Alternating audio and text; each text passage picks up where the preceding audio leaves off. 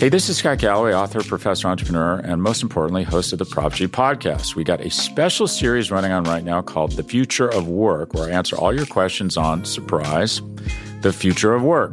Questions including, what are we missing when we work remotely? Or how do we handle work-life balance when a major opportunity comes knocking? From the provocative to the technical, we're offering insights you won't want to miss. So tune in to The Future of Work, a Prop G Pod special sponsored by Canva. You can find it on the Prop G Pod wherever you get your podcasts.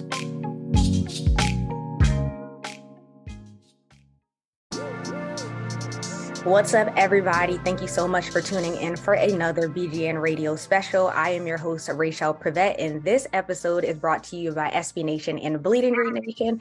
It is Super Bowl week, and I told you guys that the lineup was going to be stacked. It's loaded. And as you can see, I am joined by a very, very special guest, Eagles legend, two-time Pro Bowler, and Hall of Fame running back for the Philadelphia Eagles, Brian Westbrook. What's up, Brian? Happy Super Bowl week. How are you feeling? I'm super excited to be here, Rachel, but I'm also super excited, of course, about the big game this Sunday. It's like, it's hard for me to hold my excitement from the NFC Championship game to this point, but I've been holding on to it and trying not to shake my children all day long and take them advantage there. So I'm super excited about it. I was about to say, like, it's so early in the week and I'm anxious. I'm excited. Like, can it just come already? But you have like a campaign going on right now with Bud Light. It's called the Bring Home the Bud Light. And so can you just tell me a little bit more about that partnership? Yeah, I'm excited to join Bud Light and really bring Bud Light to Philadelphia. I mean, really, it's all about us winning the game, but also that parade. I don't know if you were around back in 2018 when we had the parade. It was absolutely awesome. And Bud Light wants to help Philadelphia make this victory a lot easier to enjoy by drinking Bud Light. And so, they allowed me to pack the trucks. They allowed me to drive the forklift. Bud Light allowed me just to be a part of the entire moment. And so now all we have to do is go out there and win the football game. Then I'll be able to bring some Bud Light to the Philadelphia area and enjoy the parade. I was not at the parade the first time, but when the Eagles win this year, best believe I'm driving up. That's right. There you go. But for all of the gentle listeners out there, between now and the Super Bowl, you were able to tweet easy to enjoy or hashtag sweepstakes for a chance to win some Bud Light for their party. This is, of course, for listeners who were 21 years and older. That's right. Yes. But my very first question, I got to jump into it. I'm born and raised in Annapolis, Maryland. I know that you're from Maryland, went to DeMatha. And so I saw a fun fact that you actually have a horse farm in Maryland, which to me is just crazy. So can you just talk to me about this business venture and how did you even come about, deciding to do this? Yeah, so I bought my horse farm. It's actually in Upper Marlboro, Maryland. I bought it back in 2005. And for the first 12 years, we ran it as a boarding facility. I knew nothing about horses. I mean absolutely nothing. I didn't know about the care. I didn't know how to ride. I knew nothing about fixing fences, cutting grass.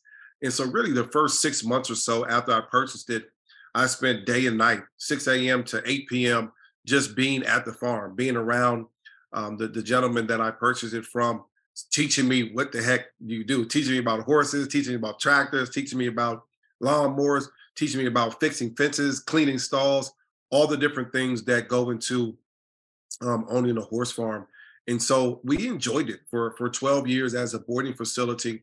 And then right around 2017, my wife and I, we just started thinking like, hey, we have a bigger calling on our life. We have a bigger way to impact our young people. And so we closed the boarding side, we kicked all the horses out, and we began running the Brian Westbrook Foundation out of the farm.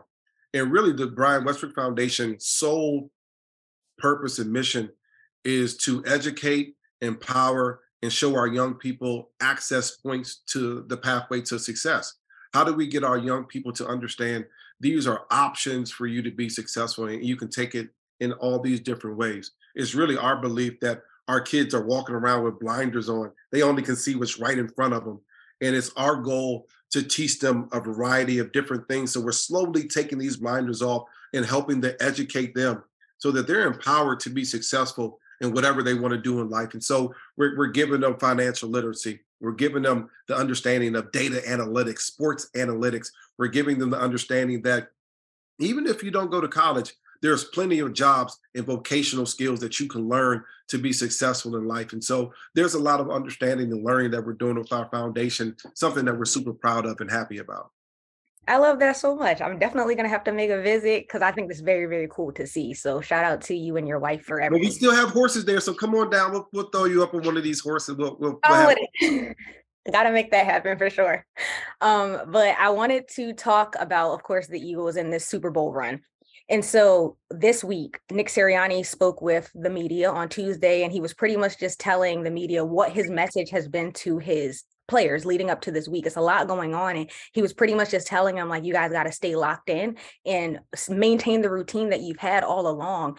You have experienced, going to the Super Bowl. And so there's so much chaos leading up to it. I'm sure a lot of distractions. How do you maintain that tunnel vision when there's a bunch going on? Well, that's the hardest thing as a player. When you're at home, you have a routine. Monday, I do this. I get a massage. I get stretched. Tuesday, I hang out and just rest and watch TV all day, or hang out with my friends and do these different things. And, of course, throughout the week. Now you're in Arizona. Some of these things aren't easy to do. You're not having friends over. You're staying in a hotel. So talking about keeping the same routine, it's almost impossible. You just have to make sure that you're still number one focus is the game. You don't allow your focus to venture to tickets and your friends and all these different things. You have to remain focused on the game. The other thing that has to be done, and it's hard to do, is that you can't play the game mentally before actually Sunday, right? The actual Sunday comes. And so what happens as a player, you become nervous, you become starting thinking of the game, you start thinking of what you're going to do in this situation and that situation, and you physically start playing the game in your mind. And that becomes actually exhausting. And so you have to make sure that you don't allow that to happen to you. You got to be excited about the opportunity, but you want to make sure that you're prepared. And I believe when you look on both teams, both coaching staffs would do a great job of making sure that guys are prepared and that they don't play the game before the actual game. Talking about preparation, Nick Sirianni deserves a ton of credit for his success these last two seasons, especially, last season was his first time as head coach. And so what are just your overall thoughts on what he's done for this Philadelphia Eagles team? Nick has done a great job. Coming in, it's hard to coach when you're a first-time coach. You got veteran locker room. You got guys that may not believe in your system, may not even know who you are, where you're coming from. But Nick has done a great job of getting buy-in from the players, and usually buy-in comes with winning.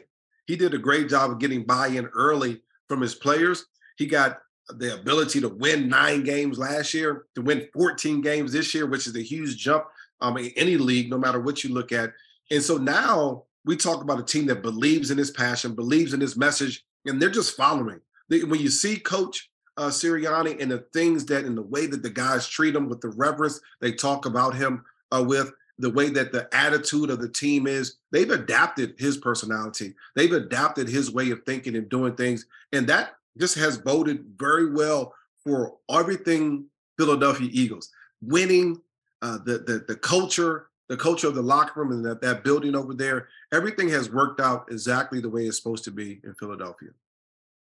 Running backs Miles Sanders, Boston Scott, Kenny Gainwell have been phenomenal in the postseason so far. And so what do you expect to see them from, the Super Bowl game? Do you think that they're going to ball out again? Or are we going to see the ball spread around a little bit more to the wide receivers? Well, I would love to think that if you want to keep Patrick Mahomes off the field, that you run the ball a little bit more. But I also know Steve Spagnuolo, the defensive coordinator for the Chiefs, he's going to blitz. He's going to bring run blitzes to try to put you into a situation where you have to throw the football.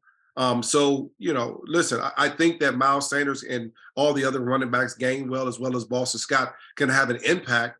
It's all going to come down to how successful and how often they can stay on track. Are you being successful on first down? If you're successful on first down, getting 4 or 5 yards, that makes second and third down much easier, and which really allows you to run the ball a little bit more. And so I think if we can be successful and stay on target and on pace and on first down, then that allows us to run the ball much more efficiently and have more confidence to be able to do that on second and third down.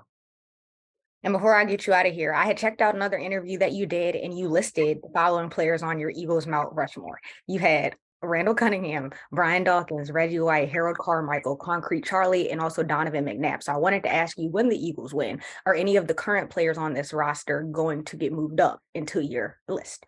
That's a good question. There's so many good players here. You think of Brandon Graham, you think of Lane Johnson, you think of Jason Kelsey, you think of the guys, Darius Slay, guys that have just done it for a long time there in Philadelphia. Listen, if Jason Kelsey wins his second Super Bowl, and of course Lane, they're certainly being that consideration. But those guys that are listed, those are the guys.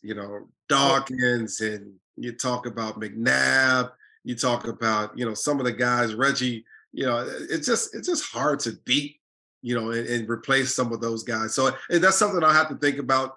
Okay. Something I have to take under consideration. But you can't mess around with the type of resume that Kelsey and Lane Johnson have. 2 Super Bowls in the last 5-6 years. That's super impressive.